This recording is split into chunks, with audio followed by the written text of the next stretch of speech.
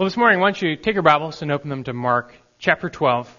We're back in Mark chapter 12. And as you're turning, I want to tell you a little bit about the life of John Wesley. I've studied the life, the conversion, the impact of John Wesley before. I think I've mentioned him in a sermon before. But this week, while reading R. Kent Hughes' commentary on Mark 12, I was fascinated to learn how our passage today factored into Wesley's famous conversion. John Wesley was born in 1703, the 15th child in his family. He studied at Oxford and then was an ordained priest in the Church of England for a couple years to help his father out. Then he went back to Oxford, where he was joined by Charles Wesley, his brother, and George Whitefield, two other very famous 18th century preachers. And together at Oxford, they started what came to be known as the Holy Club. And together they met for prayer and Bible study, discussion, devotion. They studied the Greek New Testament together. They spent an hour of prayer per day together. They took communion every week. They fasted twice a week. They regularly visited those who were sick or in jail. They were considered extreme in their Christian pursuits. Only during this time, for John Wesley, he wasn't saved. This whole time, he actually wasn't converted. He thought he was. He claimed to be, but he wasn't a true believer during this time, by his own admission. In 1735, he was invited to be a missionary to the American Indians in Georgia. And this endeavor was a complete failure. Wesley was a wreck, a physical and spiritual wreck. He almost died of disease. He abandoned the mission field, went back home to England. And that's when he sought out the Moravians. See, on his voyage to America, there was this terrible storm at sea, and the mast on their ship broke off, and all the Englishmen were panicking, but the Moravians, this group of Moravians, they were just sitting there singing hymns and praying. And that really struck Wesley. He knew they had something real. They had a genuine, real faith in contrast to his own. Upon returning from the mission field, he wrestled with the insincerity of his own Christianity, and he wrote later in his journal, quote, "I went to America to convert the Indians, but oh, who shall convert me?" End quote. But things changed for Wesley, though, on May 24th, 1738. That morning, he haphazardly opened his Bible and came to this verse from Mark 12, verse 34, where Jesus says, "You are not far from the kingdom of God." That really struck him and stuck with him.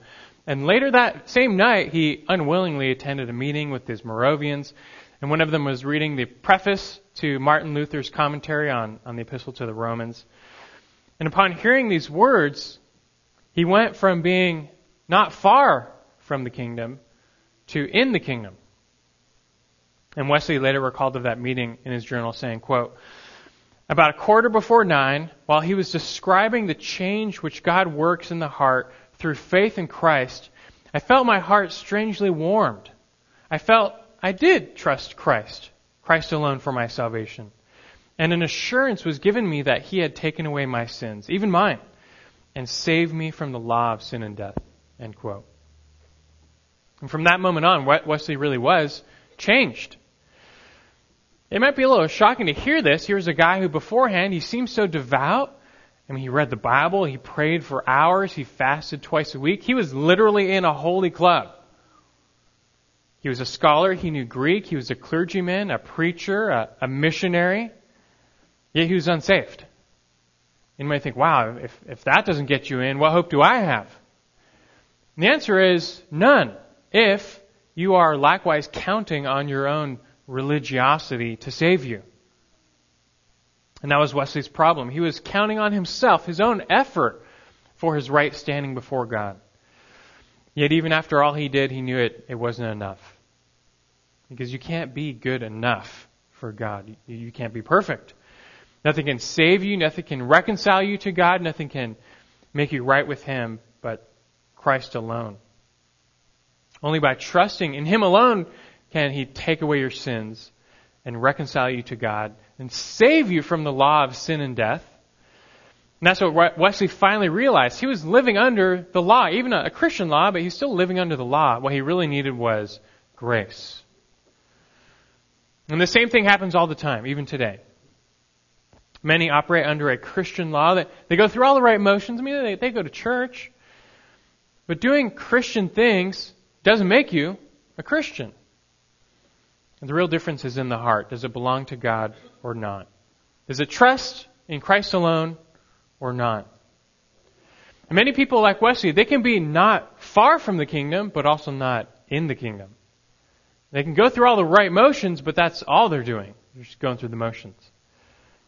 But rather, a step of true, genuine, saving faith is required. And this brings us now to Mark chapter 12. For here we actually encounter a similar situation. This is part of the same text that Wesley read that morning, the day of his salvation, that convicted him. And ironically, the situation in our passage is nearly the same. Mark 12, verses 28 through 34, we find this guy, this Jew. He's a very religious Jew. He's a scholar. He's a theologian. He knows his Old Testament really well. He's devout. He did all the right things. But we find he was merely close to the kingdom, to salvation, but not quite there. And as we watch him interact with Jesus, we come to find out what those people are like, what that looks like for someone to be near the kingdom, not far from the kingdom, but not quite there.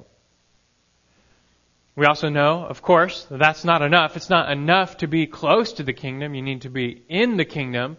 That's such a crucial distinction, and we come to find out what that looks like as well. You can't miss that distinction. You don't want to miss that distinction.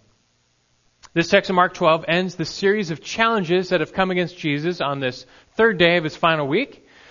Now, if you've been here the past few weeks, we've heard this a bunch of times. If not, we'll do the quick version recap. But in short, the various religious leaders of Israel, they know it's time to act on killing Jesus. He's chipped away at their power and their authority for long enough. And he's growing more and more popular with the people. And now this came to a head a few days prior where thousands of Jews acclaimed Jesus as the Messiah as he entered Jerusalem. And then the day after that, Jesus had the audacity to come into their temple and clean house as if he owned the place. And if this continued, the whole nation could be swayed to follow Jesus and not the Sanhedrin, and that's the governing body of Jews. So they've resolved they have to take him out. And this, really in brief, explains what we see take place on day 3 of this final week. It's the day after Jesus cleansed the temple. The Sanhedrin, which is composed of the high priests and the elders, who were mostly Sadducees, and scribes, who were mostly Pharisees, they come together, they unite to take out Jesus. And their goal is to try and trap him in some statement that will either discredit him among the people or villainize him among the Romans. Either way, it's going to help them in their task to just make sure Jesus is dead and gone by the end of the week. That's just what they want to see. Definitely before Passover. And so far in Mark 12, the past few weeks, we've seen the first 2 attempts of trapping Jesus. The first attempt was by a group of Pharisees and Herodians. They teamed up, but Jesus turned it back on them. They failed. The second attempt last week was by a group of Sadducees to trap Jesus, but they too failed. In both those instances, we watched as Jesus, he answered their questions and refuted their objections. He put them in their place. Now we see a third and final formal confrontation, just this time by a lone scribe. Just one guy comes up to Jesus to test him. And this time it's a little different though. This third episode does not go quite like the previous 2. And yes, of course, Jesus comes out on top. But the way he deals with his opponent is markedly different. And we want to find out what makes this different and what there is to see in this third and final formal confrontation. So, get you up to speed. Why don't you turn to Mark 12 if you haven't already, and we're going to read through the passage beforehand, give you an overview. Mark 12, verses 28 through 34. Let's read those together now. Verse 28 says, "One of the scribes came and heard them arguing, and recognizing that he had answered them well, asked him, 'What commandment is the foremost of all?' Jesus answered, 'The foremost is, Hear, O Israel, the Lord our God, the Lord is one. And you shall love the Lord your God with all your heart, with all your soul, with all your mind, and with all your strength. The second is this, you shall love your neighbor as yourself. There is no other commandment greater than these.' The scribe said to him, 'Right, teacher, you have truly stated that he is one. and there's no one else beside Him, and to love Him with all the heart, with all the understanding, with all the strength, and to love one's neighbor as himself, is much more than all burnt offerings and sacrifices. When Jesus saw that he had answered intelligently, He said to him, "You are not far from the kingdom of God." After that, no one would venture to ask Him any more questions. Now, I bet you've heard this before, at least those two greatest commands. And studying these alone is worth all of our time, but there's even more going on in this passage. This really is a truly significant passage. So we're going to unpack it now and see what's really taking place in this third and final challenge. And trust me, it's worth your time, because you don't want to be like Wesley was at first, someone who is not far from the kingdom, but also not in the kingdom. That's a distinction you can't afford to miss. We're going to find out what that's all about today. Well, by way of outline, let's begin with this. Number one, the final challenge. We'll start off by seeing, number one, the final challenge. And that's what this is, formally the final challenge. Verse 28, again, one of the scribes came and heard them arguing, and recognizing that he had answered them well, asked him, "What commandment is the foremost of all?" Now first notice the connection to the previous event. This solitary scribe, he's been watching Jesus as he's battling opponent after opponent. They come and they get put in their place. First up to bat, the Pharisees, the Herodians, they try and trap Jesus, but he snaps the trap back on their fingers, and they're humiliated. Second up to bat, the Sadducees, they see the Pharisees humiliated, whom they hate, and they think now it's their turn to step up and make Jesus look bad and the Pharisees at the same time, so they're excited. But they too were defeated by Jesus. Specifically, Jesus slammed them on the issue of resurrection. The Sadducees denied a future bodily resurrection of the dead. And they tried to trap Jesus with a hypothetical conundrum, but Jesus exposed their ignorance and upheld the reality of the resurrection. And now it's right on the heels of this exchange that this lone scribe steps up to take his turn at Jesus. But it's different. He doesn't appear to be quite as fierce as the other challengers. It doesn't seem to be any venom in his fangs as he lunges at Jesus. This man, he's a scribe, and being so, he believes in a future resurrection.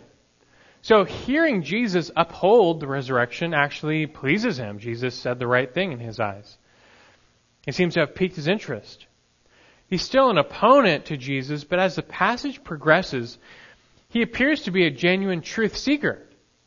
And he recognizes, well, Jesus seems to speak the truth. You never get that from a scribe. Now, backing up just a little bit, let me remind you who these scribes were. What's a scribe? Well, they were the guardians and the interpreters of the Jewish law, both Old Testament and what the rabbis said, their commentaries. You can almost think of these guys like prominent seminary professors, theologians. They held great sway over the people given their intellectualism. They could always argue their case. And not surprisingly, they're elsewhere referred to as lawyers. They were the Jewish lawyers, the experts in the law of Moses, the Jewish law. It's no wonder then that this scribe comes up to Jesus with what kind of a question? A question about the law. And he asks him first, what commandment is the foremost of all? It's a question about the law. But once again, it's not a simple question. It's a challenge. And the parallel passage in Matthew 22 makes clear that this scribe was asking this to test Jesus. And you might wonder, well, how's that a test? Well, they're trying to test the orthodoxy of Jesus in regard to the Mosaic law, banking on the fact that Jesus would get it wrong. See, Jesus, he's always speaking based off of his own authority, right? I mean, he just did that back with the Sadducees.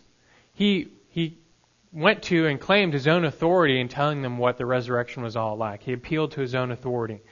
And Jesus did this often. It's not like the scribes. They never did this. They never appealed to their own authority.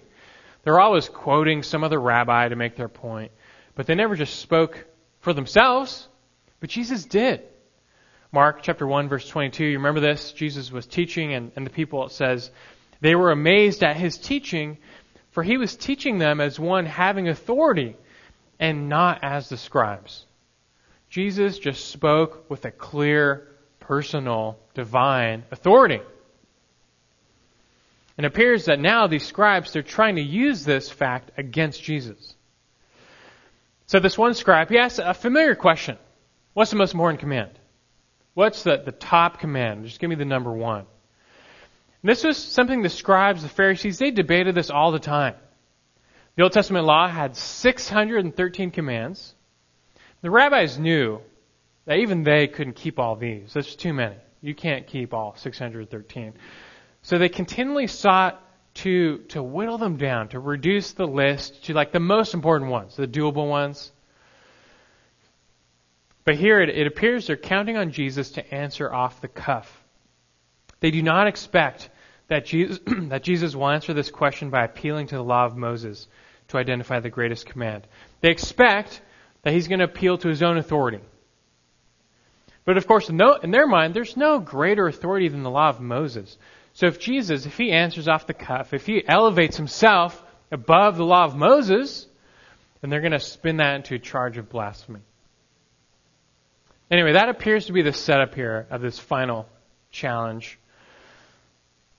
But again, we don't detect the same malicious motive as we did with the previous scribes and the previous challengers. This scribe, he comes up to Jesus and he's not chomping at the bit to take Jesus down. He seems to have a somewhat genuine question, although there is a trap involved. He just seems different. And we'll see that more as time goes on. But first, let's see next how Jesus responds to the question. What is the foremost command? And so we come to number 2, the foremost commands. Number 1, the final challenge. Number 2, the foremost commands. And Jesus responds again starting in verse 29. Jesus answered, "The foremost is, hear, O Israel, the Lord our God is one Lord. And you shall love the Lord your God with all your heart and with all your soul and with all your mind and with all your strength. The second is this, you shall love your neighbor as yourself. There is no other commandment greater than these." And surely these words are familiar to you. Jesus gives us the 2 greatest commands, but he is not, in this case, appealing to his own authority. He doesn't need to, because these commands are clearly found in God's law, the law of Moses, Scripture. And so Jesus quotes 2 passages from the Torah, the first 5 books. The first comes from Deuteronomy 6, verses 6 through 9. And among the Jews, back then and still today, that passage in Deuteronomy 6 is one of, if not the most significant passage. The passage is known as the Shema in Hebrew, for the Hebrew word for hear. That's how it begins. Hear, O Israel, the Lord is our God, the Lord is one. It begins with a strict call that Israel has one God, that there is only one God. And the point is, let it be known, Israel worships the one true God. The Shema is still said today at the beginning of Jewish synagogue services. It's still their defining creed. Notably is the call to love God completely. Like Jesus quoted, you shall love the Lord your God with all your heart, with all your soul, with all your mind, with all your strength. This is a call to comprehensive love. Notice the 4-fold repetition of all of your heart, all of your soul, all of your mind, all of your strength. I'm not talking 99%. He wants your entirety. These 4 terms, heart, soul, mind, and strength, they're meant to sum up the entirety of your being.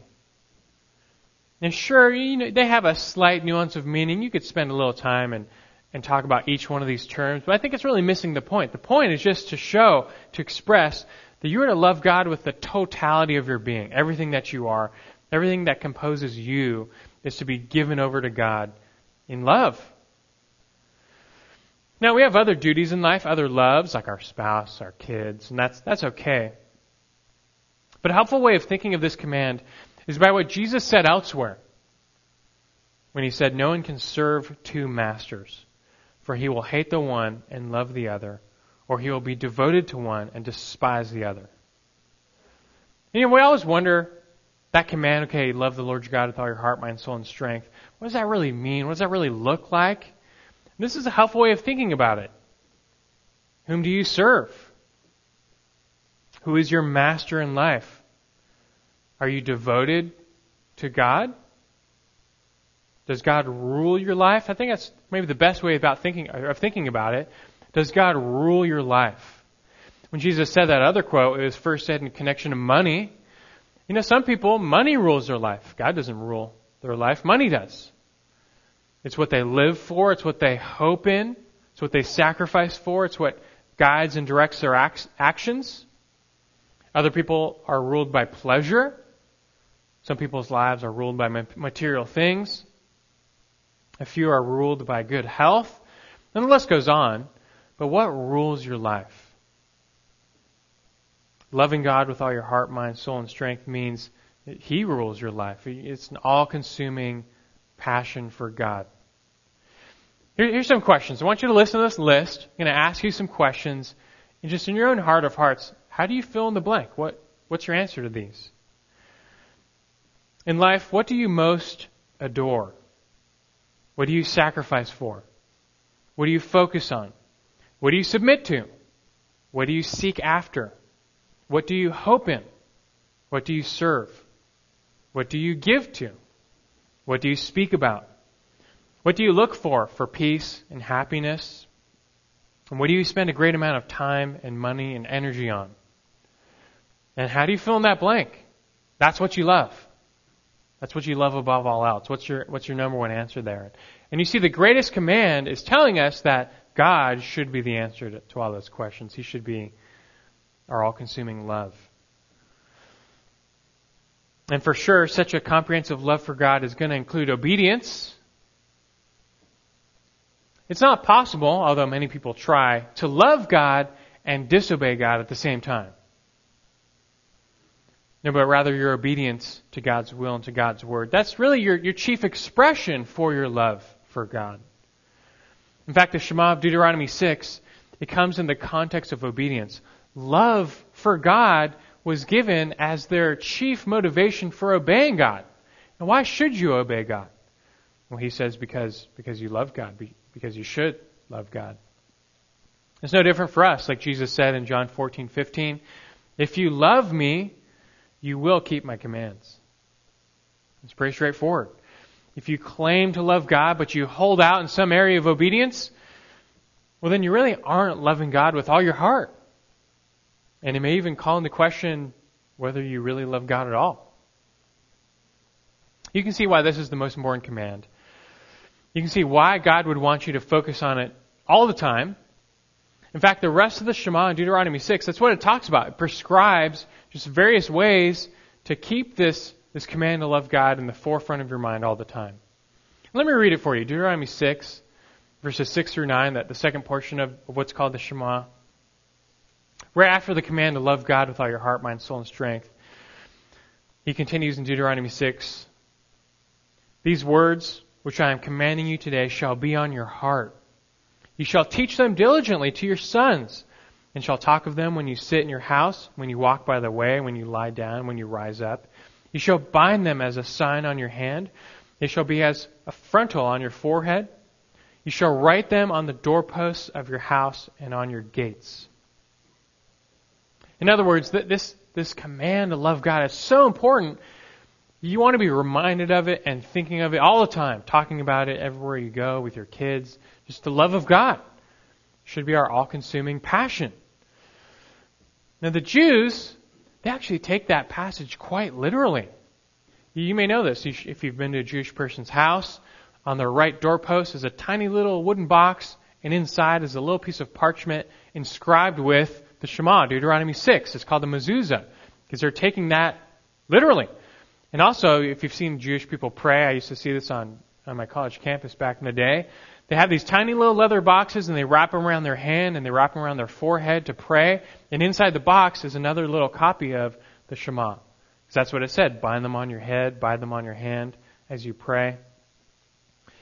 And in a sense, that's good. They're trying to take Deuteronomy 6 seriously. But in another sense, it really misses the point and the function of God's law. I mean, look, this is the most important command, right? You all understand, I trust. There's nothing more important than loving God, to comprehensively love Him all the time. But who does this? Who actually keeps that command perfectly, 24/7? You don't do that. I don't. I wish I did. I think we all would say we wish we did. But who really loves God with all your heart, all your soul, all your mind, all your strength, all the time? No one. And we're sinners, and sometimes our heart, mind, soul, and strength are given over to other things.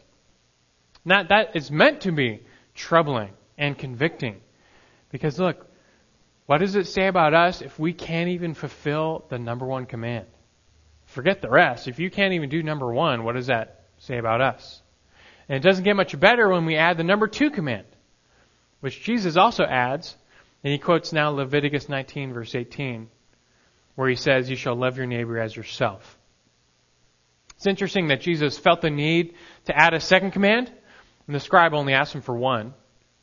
But it just goes to show you that love for God and love for others, they're tied at the hip. You can't separate love for God and love for others. Like 1 John 4, 20 through 21 says, I think Rod read this, if someone says, "I love God," and hates his brother, he's a liar. For the one who does not love his brother whom he has seen cannot love God whom he has not seen. And this commandment we have heard from him, that the one who loves God should love his brother also. You can't separate love for God and love for others. So who's your brother? Who's your neighbor that you must love? Like we read this morning, the Good Samaritan parable. It expands the definition of neighbor to include pretty much everyone. Everyone's your neighbor. Jesus even included enemies in that list of those whom we are to love.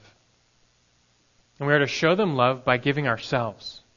That's how we love. We give just us, our time, energy, money, just everything. Isn't that how Christ showed us love? As I also read, 1 John 3:16, we know love by this, that He laid down His life for us. And so we also ought to lay down our lives for the brethren. That's what we're being called to do. Just you're giving yourself, your life, whatever it is, for someone else. Showing them that love. And when you do this, when you deny self and you give yourself to others, you're loving them, but you're also loving God. Because you are reflecting the self-giving love of God. Now, speaking of self, we already love ourselves enough. We all instinctively and really in our fallenness, selfishly love ourselves. That's why it's so great and so convicting that Jesus says here we are to love others as we love ourselves. That's our standard. It's love other people as we love ourselves. That's not meant to promote the love of self even more, but just to show, why don't you try spreading that around to someone else as opposed to yourself. I mean, look, we all go way out of the way to benefit ourselves. To look out for number one. Just think about all the money you spend on yourself as opposed to other people. Think about all the time you spend doing the things that please you as opposed to serving others.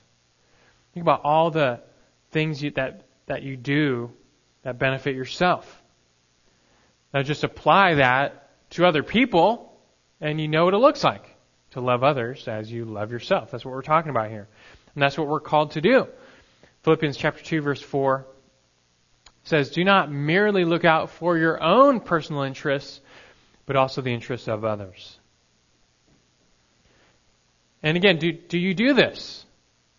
I think we all would say, well, we try. We want to. And we try to, right? And say you've got a believer, someone at the church, a friend of yours, and they get an unexpected medical bill of $1,400. It's totally more than they can bear. It's going to crush them. They can't pay. They're in real trouble. And the very next day you get in the mail your tax rebate check, and it's for exactly $1,400. And you had your heart set on a brand new HD TV and stuff like that. Question now is, what are you going to do? What would you do? Do you love your neighbor That's not easy. We say we try. I would want to do the right thing, but would you really? Again, who does this? Who perfectly loves their neighbor all the time? No one. Aren't we all so guilty of instead loving ourselves, sometimes even at the expense of others? These are the two greatest commands, to love God, to love others. And although we aspire to them, where do we really measure up? I want you to hold on to that thought. Let that sink in as we'll be returning to it in a little bit. But Jesus says it like it is. It's very simple. The commands, they're simple. Love God with all your heart, mind, soul, and strength. Love your neighbor as yourself. There are no other commandments greater than these. Now let's see how the scribe responds to what Jesus said. Jesus gives him the foremost commands, number 2. Now we see the scribe actually responding well. Number 3, the faithful confession. Number 3, the faithful confession. This is not expected given what the other challengers, how they respond to Jesus. But look at verse 32. The scribe said to him, "Right, teacher. You have truly stated that he is one and there is no one else beside him, and to love him with all the heart, with all the understanding, with all the strength, and to love one's neighbor as himself is much more than all burnt offerings and sacrifices." Really is surprising. This is the only instance where a scribe or Pharisee agrees with Jesus and says basically he's speaking the truth. Elsewhere, the scribes heard Jesus speak the truth, but they didn't want to give him any credit. But this scribe gives credit where credit is due. Jesus rightly pinned the foremost commands. If he was hostile to Jesus at first, he's not anymore. That seems to have melted away when Jesus got the answer so right. In fact, this scribe, he added his own insight while agreeing with Jesus. He added that heeding these 2 commands is more important than all burnt offerings and sacrifices. Of course, referring to the Jewish sacrificial system. He's not trying to repudiate the sacrificial system. He's just showing that when it comes to these matters of the heart, loving God is so much more important than rituals and ceremonies, sacrifices. Loving God matters above all else. And many Old Testament prophets said the same thing. For example, the prophet Samuel said in 1 Samuel 15:22, "Has the Lord as much delight in burnt offerings and sacrifices as in obeying the voice of the Lord? Behold, to obey is better to sacrifice, and to heed than the fat of rams." You can offer God all the sacrifices you want. You can do all the rituals, all the ceremonies. But if your heart doesn't belong to God in love and in obedience, it doesn't mean anything. The scribe rightly understood God wants your heart first and foremost. Then all your religious practices will fall into place. But until then, they don't mean anything. Your sacrifices mean nothing if your heart is not God's. And all this does really is throw the spotlight back onto the 2 greatest commands. Do you realize that those 2 commands summarize the entire law? The whole law is summed up by those 2 simple commands. Jesus himself said that.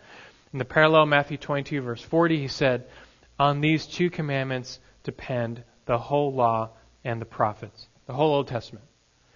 And Paul agreed, Romans 13 verse 8, he said, "Owe nothing to anyone except to love one another, for he who loves his neighbor has fulfilled the law."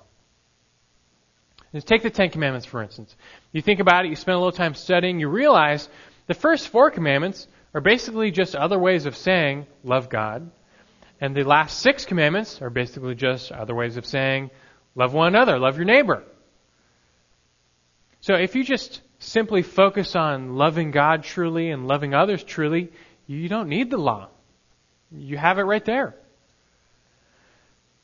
But it's not that simple. Because again, who can even keep just these 2 commandments? If that's all you had to worry about, if you didn't have, the Old Testament law is 613 commandments. What if you just throw them all away and you just now have 2? You just have 2 commands. Love God, love your neighbor. But even if that's the case, can you do that? Can you perfectly keep those commands? No, you can't. Who fulfills this law of love perfectly? No one. Just think about this question. In your mind, what's the most serious sin you can think of? What's the worst sin you can think of? I think a lot of people would say murder, idolatry, some might say adultery or thievery, thieving. But just think, if the greatest command is to love God and to love others, then wouldn't the greatest sin being just be violating the greatest command? Failing to love God, failing to love others, that's the greatest sin, isn't it? You see, we tend to think of ourselves sometimes as good because we don't do the really bad stuff. I don't murder, I don't steal things, I'm not that bad. But look, if you fail the top two commands, I mean, how good are you? How can you still think of yourselves as good if we break the most important laws? If God is not satisfied with anything less than our total, complete, comprehensive love for Him all the time, with all of our being, and love for others, we're in trouble because we don't measure up to that. And the Jews, and certainly the scribes, they were meant to realize this from the law. Whether you focus on all 613 commands or just take the top two, it's clear we fall short. It doesn't matter how short the list is. We're guilty. We break these laws all the time. And because of that, you know what we actually need? We need that sacrifice. We need a sacrifice. If we are to escape the penalty for failing to love God and others, we're going to need some substitute sacrifice to pay the penalty we deserve for all the times we've failed to love God and others. And that's actually the point of God's law and even the sacrificial system. They're to point us to God's ultimate sacrifice. His substitute, the Messiah, Christ Jesus, who came to die in our place, to bear all the guilt we incurred by failing to love God, by failing to love others. And that covers all of our sin. Every sin can fall into those two categories. You weren't loving God, you weren't loving others. Galatians 3:24 says the law has become our tutor to lead us to Christ so that we may be justified by faith. You see, you can't be made right with God. You can't be justified by trying to keep the law, but doing good things, even by trying really hard to love other people. That's not going to justify you. The law only condemns us because we only end up breaking it. So instead, what do we really need? We need God's grace. We need God's mercy. We need God's forgiveness. We need God's love to come to save us from our sin. And that's precisely why He sent Jesus in love to come and to save us, to be our sacrifice, to save us from the law of sin and death. And now because Jesus came and died and rose, you can be justified or made right with God. Not by your works, not by your deeds, not even by your love for others. That doesn't justify you. You're justified now by just faith. Just faith in Christ alone. By resting in and counting on the work that Jesus did on the cross. That's it. That's it. Really, the greatest thing that can ever happen to a person is to be convicted of their sin, to look into the mirror of the law where they will behold themselves as they truly are, fallen, lost, guilty. Because only then will you be able to see Jesus as He truly is, Lord, Redeemer, Savior. And the rest of the scribes and the Pharisees, they would have none of this. They don't buy this. They foolhardily prided themselves in their own efforts and deeds. They didn't want to humble themselves like this. But here's this one scribe. And he's actually close. It's actually close to finally getting the one thing necessary, which is faith. And Jesus sees this, and so Jesus, in a way, calls to him. Number 4, the frank call. You see what I mean when he says this frank call. Verse 34. When Jesus saw that he had answered him intelligently, he said to him, "You are not far from the kingdom of God. This scribe was unlike the rest. He actually acknowledged the truth. He was honest. He wasn't going to lie just to oppose Jesus and deny the truth like all the other scribes would. He was humble. He actually admitted that Jesus, his opponent, got it right. He was bold. He's basically siding with Jesus, and he's risking being ostracized by his fellow scribes because they still vehemently hated Jesus. But this guy couldn't deny the truth. He recognized the importance of the two greatest commands. He knew that a heart of love for God matters way more than rituals or sacrifice. And because of this, Jesus said he's not far from the kingdom, from salvation. This is both a compliment and a call. The scribe was commended for his insight. And here's a scribe who finally understood at least part of what God was trying to say in his law. Whereas so many other Jews acted as if they could pretty much do whatever they wanted. And as long as at the end of the day you do your sacrifice, you go through the rituals, God will accept you. But this guy understood that no, going through those motions, that's not okay. That's not going to make it okay. If your heart doesn't wholly belong to God. Still, though, as you can tell, there's a real difference from being not far from the kingdom and being in the kingdom. Right? One final step needs to be taken. You see, you can't get into the kingdom while rejecting its king. You have to embrace him. You have to submit to him as Lord and Savior. And to do this really requires some humility. You have to come to the end of yourself. And that was the biggest problem for the scribes and the Pharisees.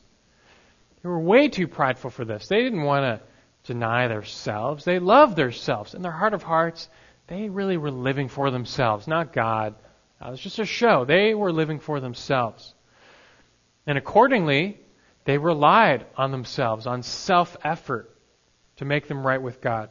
In pride, they refused to acknowledge their depravity, that they fell short. They were good enough. And the ones who did recognize some of their faults, well, all that really mattered is, well, at least they're better than the other people. God will accept them. But this doesn't fly with God. The kingdom of God is all about the king. But if your life is all about you, you're going to have no place in the kingdom. The only way in is by submitting to the king and following him. And to do that, like we've heard so many times, you must deny self. You have to deny self. God's law is actually meant to get you to that point. It shows you that you don't measure up. Even if you just have 2 commands. That simple law of love God, love others shows us we don't even measure up to that. If you take those 2 commands seriously and you measure up against them, can you really say you're justified before God because you keep those perfectly? You can't. Nobody can. If you rely on yourself, it's only going to get you one thing, and that's condemnation. But instead, our hope is outside of ourselves. Our hope is in Jesus, the King, who died to buy us entrance into the kingdom. And once you realize this, you'll have no problem bowing down, submitting to him. You'll happily deny yourself because you realize it's your sinful self, your selfish self that got you into this problem in the first place, that separated you from God in the first place. This scribe, he wasn't that far from the kingdom, from realizing this, but he still needed to behold his sin, to behold his failure to keep the law, and then to behold the Savior who's standing there right in front of him. And then he would be in the kingdom. What about you? Are you in by faith, or are you still dancing around the kingdom? Still, maybe even secretly relying on yourself, on your own effort to get you in? What do you live for? Whom do you follow? The self or the Savior? So many people, I think, go through their lives deceived. They're near the kingdom. They're not far, but they're not in. People can go to church their whole lives. It's just a ritual. They read their Bible, they pray, they take communion, they get baptized, even study some theology. They live moral lives. They're faithful to their spouse. They raise their kids well. They're kind. They're honest. They're helpful. They serve. They give their time. They give their money to those in need. But they're still not in the kingdom. And how can this be? Everyone asks that question. How can that be? Well, the kicker is this. Are you counting on all those things to make you right before God and to bolster your goodness before God? If so, you're close, but you're not in. Or do you in fact recognize your serious lack of goodness before God, and instead you just cling to Christ alone by faith for your right standing? All these things we Christians do, they have their place.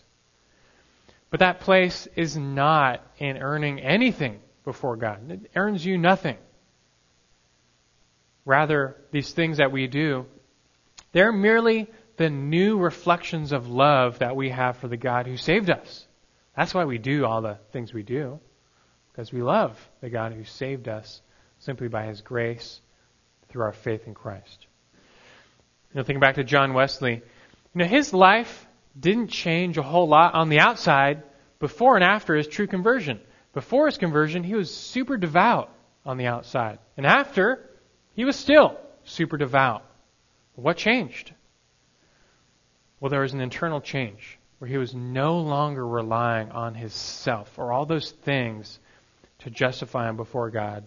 He was now simply relying on Jesus alone and His work and His resurrection. And that makes all the difference. That makes all the difference. That is what separates those from being not far from the kingdom to being in the kingdom. And that's what transforms the Christian life from being a burden to being a joy. And before that point, for Wesley, his life, the Christian life was such a burden. All these things you have to do, praying, fasting, all that stuff, such a burden. But when you come to see Christ alone, it all becomes a joy because you realize what He's done for you. Have you taken that final step into the kingdom by faith? Well, this scribe, we don't know what happens to him. Nothing more is said. We never see him again. But there is one final word in the text, so let's finish with number 5. The futile contest. Number 5, the futile contest. Finishing verse 34, it says, after that, no one would venture to ask him any more questions. Or as Luke 20:40 says, they did not have the courage to question him any longer about anything. Or as Matthew 22:46 says, no one dared from that day on to ask him another question. This occasion brings to an end the attempts by the religious leaders to trap Jesus in some statement. It just doesn't work.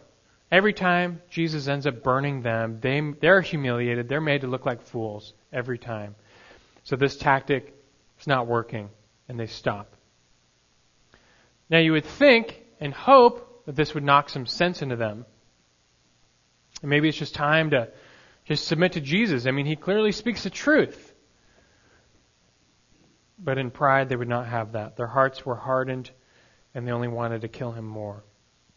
So from here on out, we see these religious leaders, they just bide their time looking for some opportunity to get Jesus in secret when they can take Him out away from the crowds. And in God's providence, that's why the betrayal by Judas is such a big deal. Because it gives them that final opportunity they were looking for to kill Jesus in secret. They arrest Him in a few days. They put Him through a mock trial. And they hurl false accusations at Him. Why? Because He always spoke the truth. They never trapped Him. They never got Him in a statement. All they have are false accusations. But even still, this was part of God's plan. Even still, this was God's love. He was willingly handing over His Son to death for us. And through that death, He would justify the many. It really is futile to oppose Jesus, though. He is the Lord. proven when he raised from the dead. So you just need to make sure you take that final step before it's too late. Make sure you're not just near the kingdom, but you're in by faith. Recognize him, submit to him, follow him, love him, and he will invite you in to the kingdom. Let's pray.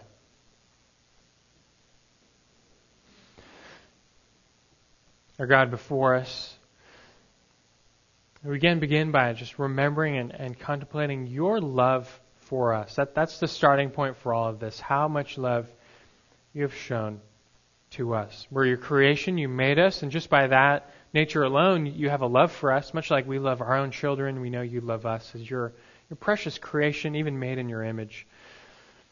Yeah, how much we don't love you. We have to all confess, and I hope we do humbly, we don't love you as we should. We fail to love you with all our heart, mind, soul, and strength. And we fail to love others. We instead love ourselves to a fault. We sinfully promote ourselves over and against loving you and others, even to your hurt and to the hurt of others. That's our sin.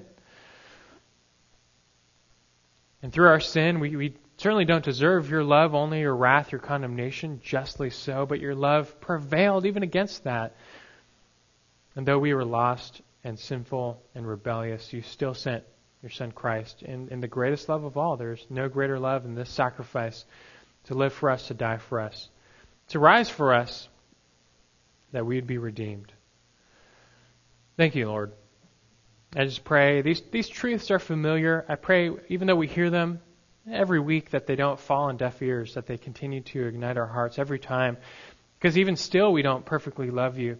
But now we need to remember our true motivation for loving you and others. And that's simply Christ, our Savior. He redeemed us.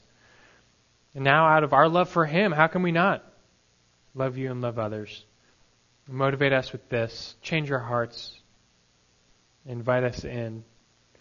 For any of those this morning who still find themselves counting on themselves, on their own deeds, on coming to church, doing the Christian things, if they count on that to save them, convict them, open their eyes that that's not the way, that there's only one way, and it is through Christ alone by faith. May they come to the end of themselves and see Jesus for who he is, and behold him, and follow him. And may you transform the Christian life for them from a burden to a real joy. For that's what it is. It is our joy to serve you. And we look forward to doing that forever. Bless us as we leave for now. May we go from here resolved anew to love you and to love others. The God who loved us so much. In Christ's name we pray. Amen.